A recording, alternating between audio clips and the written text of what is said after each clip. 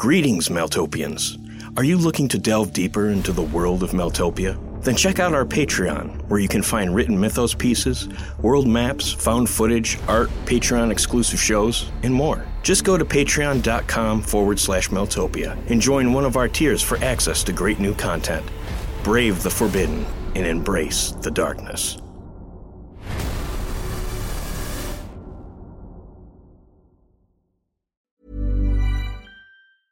You should celebrate yourself every day, but some days you should celebrate with jewelry. Whether you want to commemorate an unforgettable moment or just bring some added sparkle to your collection, Blue Nile can offer you expert guidance and a wide assortment of jewelry of the highest quality at the best price. Go to BlueNile.com today and experience the ease and convenience of shopping Blue Nile, the original online jeweler since 1999. That's BlueNile.com. BlueNile.com. Ever catch yourself eating the same flavorless dinner 3 days in a row?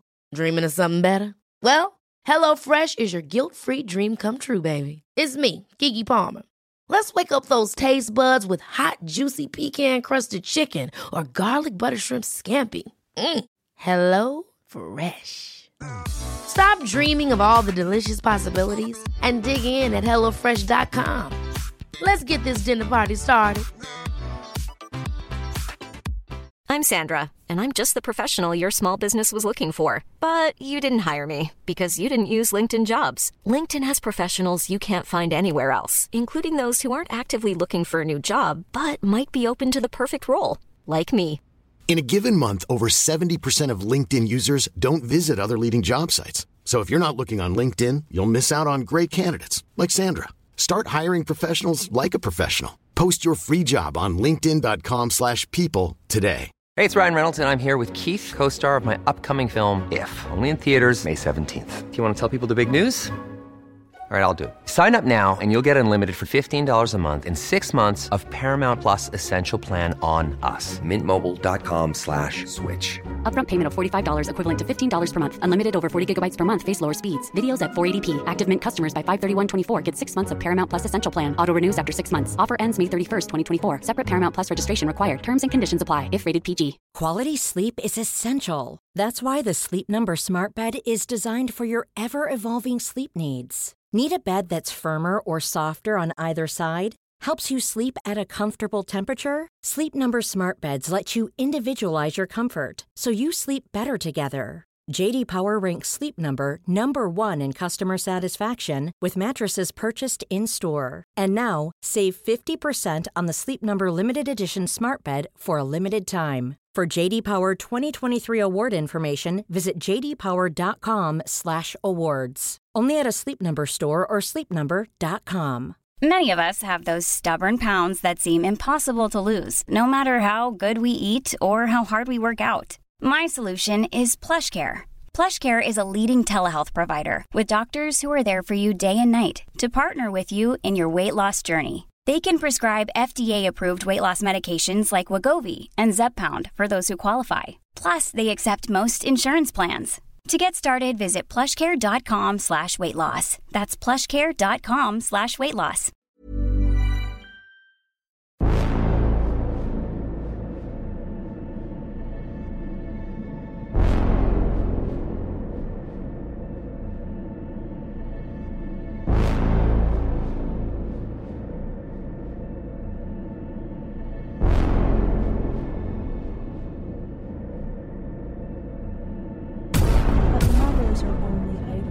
Idols are only things. Danny wanted a mother. That's what I killed the man who murdered me. The trinity cultivating darkness is defined fertile.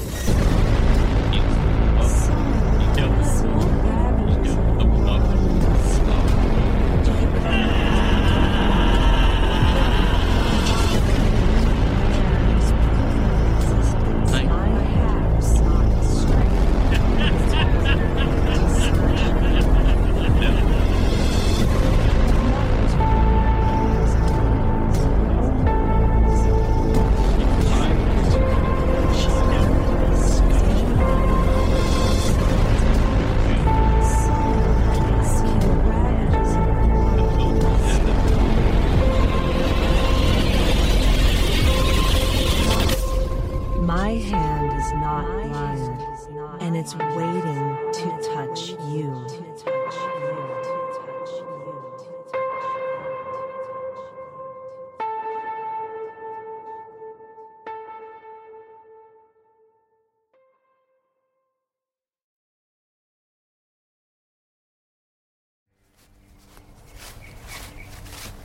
Once beyond the city of cast-off skins, I entered a wide field, staying to the tallest grass. In the distance, I saw yet another strange city. It was shot through with spires and minarets, opulent onion-domed towers set upon needling bases of bronze and gold. Clearly nothing that lurked the landscape before the awakening. The sky above it seemed off, strangely discolored, a recalcitrant patch of twilight left over from the previous evening, it seemed. More pressing than the sight, however, were the crowds of people advancing vacant-eyed and mute through the distant fields. Entering the spiral, I drifted unseen between them as they came, though my grasp of what ailed them didn't improve for their proximity. They were drawn and haggard, their eyes focused on sights not available within the current world, and they were all old, hags and goats, the lot of them. Each one of them were dressed in rags, but identical rags, as if their common condition demanded unified dress. Initially, I'd taken the bleak crowds for having departed this splendid city in the distance, but after I entered the woods at the end of the field, I realized they were coming from a vast cave. A wide mouth of stone yawned from without the side of a tall cliff, brambles and weeds overhanging it like unkempt tresses, the aged masses lurching beyond its subterranean darkness like corpses departing the grave. It wasn't my custom to flaunt common sense for curiosity, but nor was I a coward, so I made my way underground, against the half-living current of elderly shamblers. Lit dimly by small torches anchored along the walls, the innards of the cave appeared unremarkable, as I traveled through enough caverns to know as much. But later, advancing beyond a massive cluster of colorless crystals that bloomed from the walls like fungus, things changed. Many hands must have worked the stone to make it so smooth and orderly, conforming to the dimensions of a flawlessly rectangular hallway. While the passage was vast and extremely well sculpted, it wasn't very flourished, just a neatly carved route descending deeper into the earth. With the last of the shamblers behind me, I was alone when I stepped into the gigantic room of polished stone. Onyx, perhaps. A small city could have easily fit inside, but instead of a city, the room was filled with countless rows of seats, the kind you'd find in a vintage movie theater. Aisles upon aisles were recessed within the slowly descending floor of unblemished stone, small walkways running between them. The bottom row abutted a body of black water that silently flowed before an enormous silver screen. The thing must have been the size of an aircraft carrier. It had been recessed into the back of the cavern, and there were words carved into the stone above it. They were written in Latin, reading, "This is the courage of man, to bear unflinchingly what heaven sends." I looked to the other end of the room, where the projector would be. Sure enough, in the way back, there was indeed a wide hole cut through the stone, but I could see nothing beyond it. Even more curious for the message carved above the screen, I made my way to what must have been the projector room. What I found when I got there truly confounded me.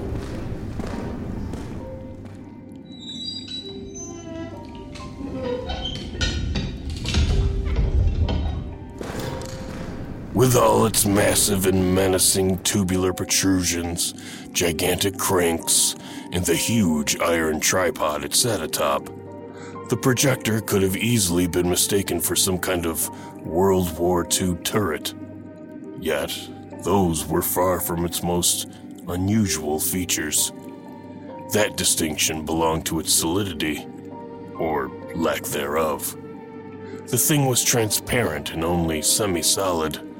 Setting my hand upon it, I could feel a slight pressure, just enough to assure me that the projector was in fact present, if not entirely. There was still film loaded into the device, and a button clearly marked on, even if that too was written in Latin. Again, I cursed myself for a fool. I'd seen the lines of mindless geriatrics wander out from this place, clearly affected by whatever they'd watched. And still, I pushed the button.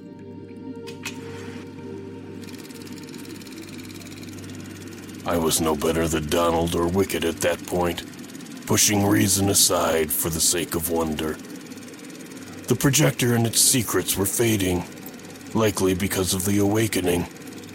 I reasoned that its lingering survival likely concerned the old darkness at the bottom of the cave, where it sheltered from the revealing rays of the sun, where a dream might well survive waking, if only for a brief time. But ultimately, or so I told myself, I wanted answers as to what had happened to the world, if only to have an advantage over those who had no idea. Granted, what was done, but there was a reason worth discovering about all of this, I was coming to believe. Enforcing my decision was that my mind was uncommonly strong, my will iron. Additionally, and perhaps most important, I would view the upcoming imagery from within the spiral. Once within its winding extents, I might further deduce the nature of what I was to witness. So with those two safeguards in place, I departed the projector room to watch the show.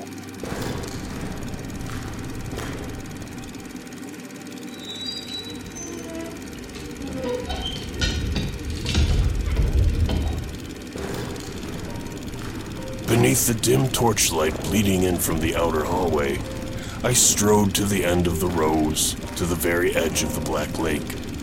I watched as darkness began fleeing the screen, the soft touch of light from the projector booth washing it away. Filling the air like a storm of insects, the vintage crackle of old movies infested the underground theater, a dull glow taking shape upon the screen.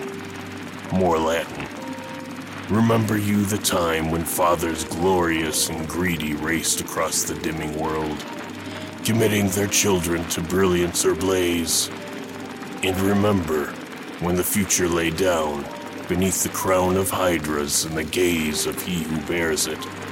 For the time of things has ended, and the father of nothing stirs from his palace within the void of wisdom, where nothing can be asked nor answered.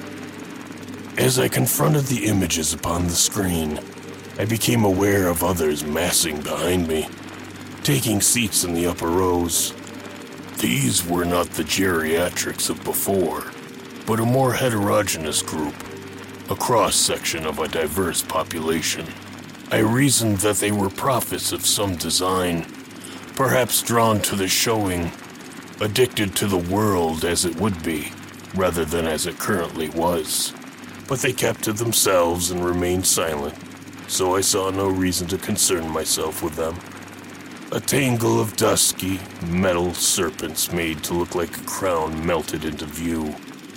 It was set in the middle of a scene of endless devastation, a single, unblemished point of infinite contrast. Armies made of both man and monster lay in heaps for as far as the eye could see, and the earth around them was scorched and cracked, broken from endless war, I assumed.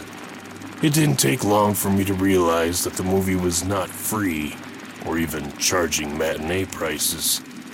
The movie asked a steep price, and it was paid in the coin of time. Apparently, the cost of seeing the future was the present. A power came over the room, wanting to pluck the years from the assembly, the price of admission. While the spiral hid me from the invisible debt collector, I could still feel the draw of future ages tugging at my remaining years, wanting to dim the color of my flesh.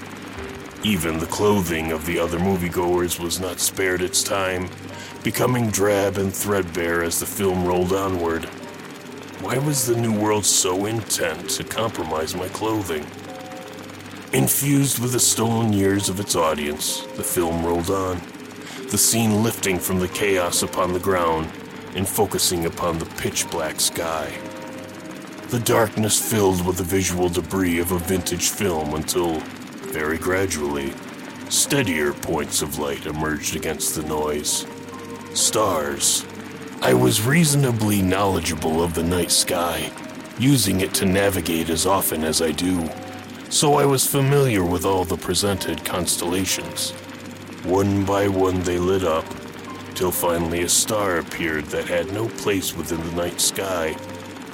For so small a light, it shined a horrible menace, many times the volume its size would suggest. Also, it would be a lie to say it was a true point of light, for it wasn't light as I knew it. It was something else. The shadow of light, perhaps. Its utter cancellation. And that's not to call it darkness either. It was more like the effulgence of negation. With the appearance of the strange star, a new force came into the theater.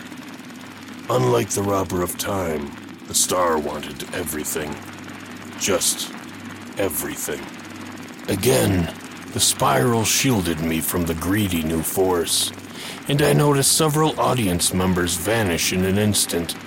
In short order, the constellations upon the screen began winking out, one star at a time. The camera tilted down from the vacated heavens, panning across the previously ruined landscape.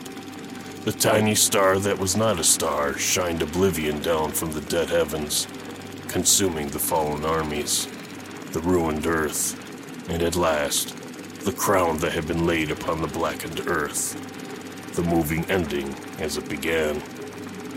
As the screen faded to black, I could hear the film flapping against the projector, enunciating the end of the movie, if not the world it portrayed. Looking back at the audience, I saw another gaggle of vacant-eyed geriatrics, their departing gait the characteristic shamble from before. If they still had anything resembling a mind left, I wondered if they found the movie worth the money. As for me, I felt cheated. I had no interest in the film. While I had a keen eye for the immediate future, those few fleeting seconds that can make the difference between life and death, the far-flung stuff was never of any interest to me. Too many variables to calculate, and far too little accuracy on the part of those who tried. Turning to make my exit, I heard the projector click back on, as an all-consuming darkness swallowed the room. A strong wind rushed down the nearly endless rows of seats, and the screen lit up like a moon on a clear night. In slow, gradual turns, the screen dimmed, the night sky returning to star in yet another production. Perhaps it was the spiral, or even the movie itself, but I somehow intuited that this cinematic enterprise didn't partake from the future. In fact, I was certain it was a window upon the present. As before, the camera panned downward, only this time revealing a wide view of a swaying cornfield. Words, now in English, appeared atop the scene. They read, "Forget them. Burn all. Burn everything. Fire is bright, and fire is clean." It was a quote from Ray Bradbury, whose books I'd encountered on more than one of my effete victims' sprawling shelves. Naturally, in every case, I was the first to have cracked the binding. The sound of fire joined the crackle of the old film, flickering orange light, pushing the night to the edges of the screen. The camera finally settled upon a massive wicker man, a towering thing standing lordly in a flame amid the wavering stalks. And then the voice I'd come to miss. Wicker man, burning bright. Men and women sealed in tight. Heretics and witches howl and scream. Soon to be bones, all black and lean. Your pretty words ain't gonna save you, stranger. There's a God in them there fields. Spoke to us, he did. We woke up inside his thatched yellow temples. Heard him whisper through the ground. Said that with the right fertilizer, ain't nothing this here soil can't push up. My sister lost her little one to the cornflower plague years ago. My little, teeny, tiny niece, Lucy. And just yesterday, the soil brought her back. Grew her right up out of the soil, good as new. So you see, you and the rest of them just gotta burn. It's good for the crops. Why, it is awful kind of you to think of me as a gift fit for a corn god, but I'm afraid I must politely decline your hospitality. You see, I'm on a quest. A right jolly old adventure, I guess you might call it. And while the choice to burn is certainly a chaotic one, it veers too heavily into idiocy. There sometimes is no difference between the two naturally, but in this case, one is not the other. In fact, according to the general whims of irony, a more distinguished species of chaos, it's you and yours who should burn. And if chaos should be considered a god, I certainly feel more compelled to please mine rather than yours. My smirk was immediate. Wicked was ever the hater of rote and tradition, even those that formed in the most unusual ways.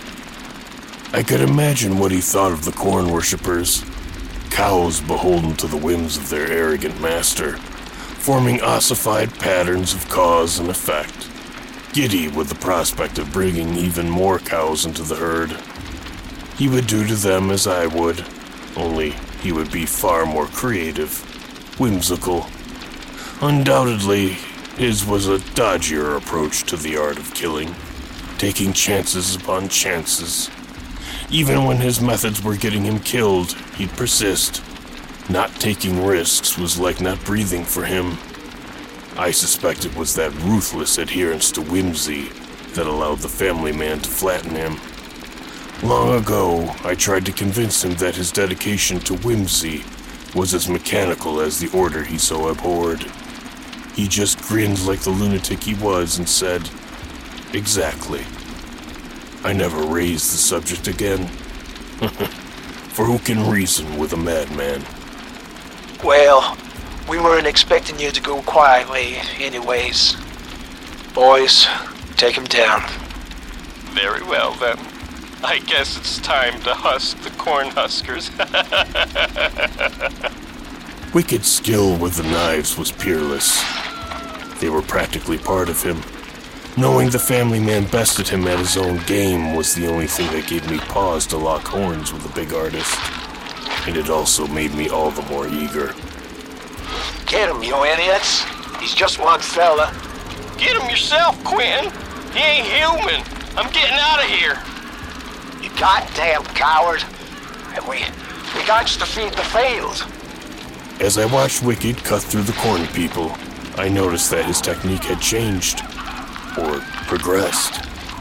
He was like a bladed whirlwind, occupying a wide vicinity, rather than a specific location. He'd swing a blade to his left, his shape becoming blurry, and then the knife would land to his right. It was almost like he occupied all killing angles at once, and could spread himself across a wider area than a single man should inhabit. It seemed obvious. Wicked had been received of the same advancement, or quite possibly, evolution, as I had since the awakening. Unfortunately for the corn people, they seemed no more gifted than any other hick born under a leaky roof. You see what happens when people mindlessly do what they're told, Quentin? Just a dash of disobedience is worth a pound of prevention. It's the vantage from outside the box, when you can truly see. I'd let you live, if I thought you'd learned your lesson. Or rather, unlearned your previous lessons. But I can see you're no wiser for the huskers who lay husked at your feet. You're just wondering how you might live to feed your field another day. You just try and cut me up, fella, and you'll see who gets taught a lesson. You know what, Quentin? I think I will let you live after all. For I, too, have planted a seed in this field. Why, I've sown doubt. I can see it in your little beady black buttoned eyes. Who knows if it'll take root, though?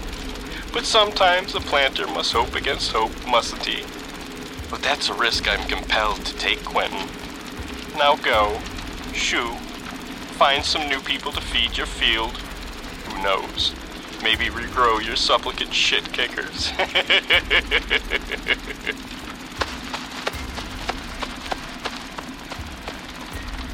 Bound for God knows where, though somewhere close to the Ozarks, I hoped. Wicked walked beyond the light of the looming Wicker Man, whistling as he went.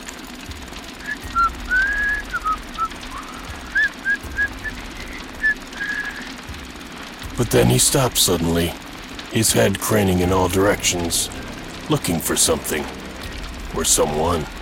Baron! Perhaps I am bad, or at least madder than I thought.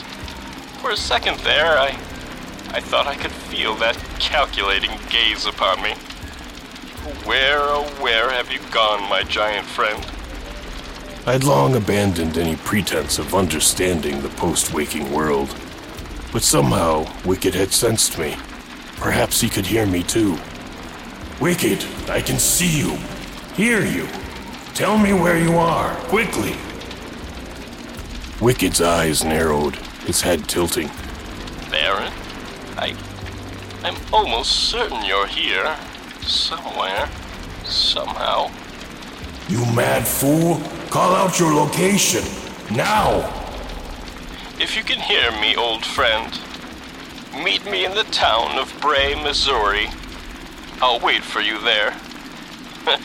It's the least a lunatic can do on the account of a fleeting feeling of a familiar fellow. Wicked shrugged and walked into the darkness, whistling again.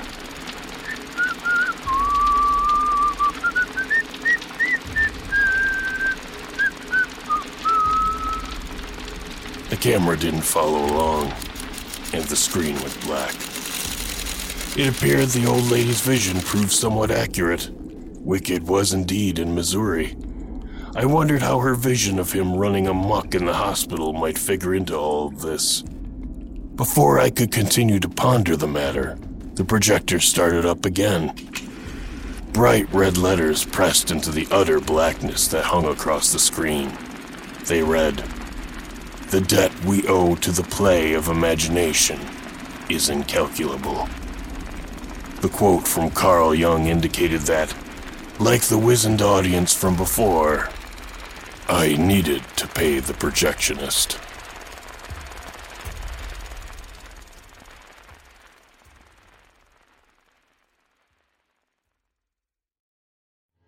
Red Mother is a Maltopia production. Today's episode was written by Mark Anzalone and performed by Steven Anzalone. The episode was edited by Walker Kornfeld, and sound production and editing was performed by Steven Anzalone. Be sure to check us out at www.maltopia.com and follow us on Facebook, Instagram, and Twitter at Maltopia. That's Maltopia.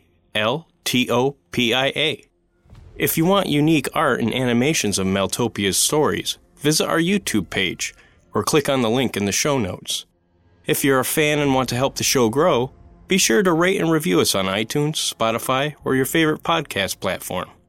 And for more exclusive content such as additional lore, stories, and art, be sure to check out our Patreon at www.patreon.com/Maltopia.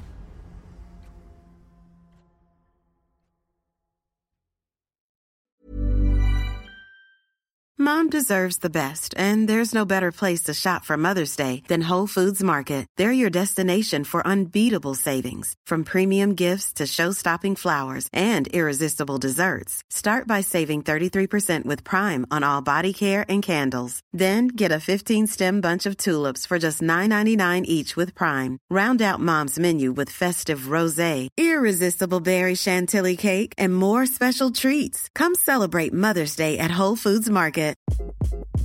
Hi, this is Craig Robinson from Ways to Win, and support for this podcast comes from Invesco QQQ, the official ETF of the NCAA. Invesco QQQ is proud to sponsor this episode, and even prouder to provide access to innovation for the last 25 years. Basketball has had innovations over the years, too. We're seeing the game played in new ways every day. Learn more at Invesco.com/QQQ. Let's rethink possibility. Invesco Distributors, Inc.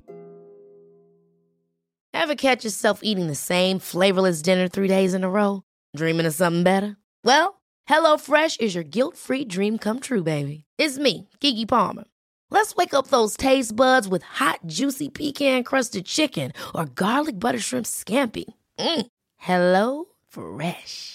Stop dreaming of all the delicious possibilities and dig in at HelloFresh.com. Let's get this dinner party started.